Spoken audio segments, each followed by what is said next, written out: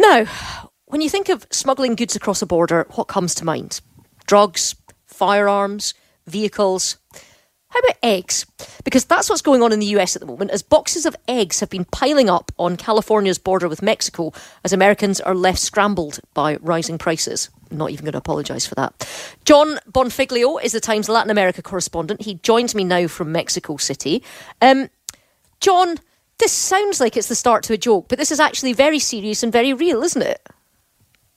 Yeah, absolutely is. Look, any border throws up anomalies, inconsistencies, and downright surprises. And when you think about the fact that the border between the USA and Mexico is in the region of 2,000 miles long, then of course, when linking two vastly unequal economic systems, and these surprises multiply exponentially. And at the moment, what we've got is eggs, as you say, Ruth, is the new contraband. Avian flu has wiped out, decimated the population of, in particular, egg-laying hens in the US, and this has caused prices to rise, which has meant that there has been, again, an exponential increase in the number of encounters, in inverted commas, at the US-Mexico border with eggs. Interestingly, the Customs and Border Protection has been at pains to say, which is interesting, that this is not smuggling that they are encountering, but this is discoveries of contraband. So I think they're trying to make a distinction between organized crime and the movement of goods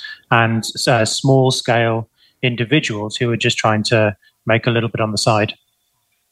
And it's not as if it's people trying to get through without paying taxes or something. It is actually illegal, though, to move a raw egg from, one side of the border into the US, isn't it? You're absolutely right. Yes, there are worries. There have been worries for a long time about bird flu and various different contagion related to that possibility. So it has been illegal for a while to move uncooked eggs. So if you boil your egg, you can happily take it across. But if it's an uncooked egg, you can't move it across. So yeah, that has been illegal for a while. What's largely been taking place at the moment is, people are allowed to obviously declare the eggs, and actually that's mostly what's been happening and why you've got this small mountain of eggs in California, because they don't realize that it's illegal. So those then are confiscated. A smaller number of individuals have actually been trying to move them through illegally, and those individuals have generally been charged in the region of a $300 fine, although that could go up to $10,000 with repeat attempts, but that's unlikely to happen, I think.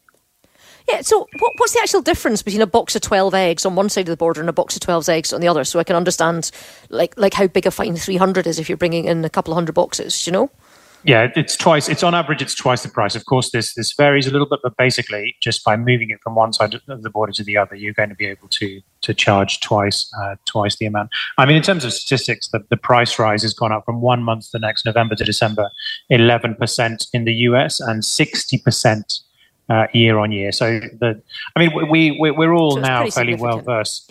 Yeah, absolutely, in inflation-rich global issues that are taking place. But this certainly has, if you like, highlighted some of the issues on the US-Mexico border, and almost anything that happens in this region tends to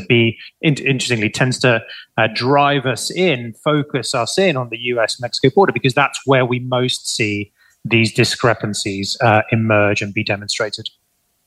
Indeed. Well, look, thanks so much for explaining all of that to us. John Bonfiglio, who is the Times South America correspondent.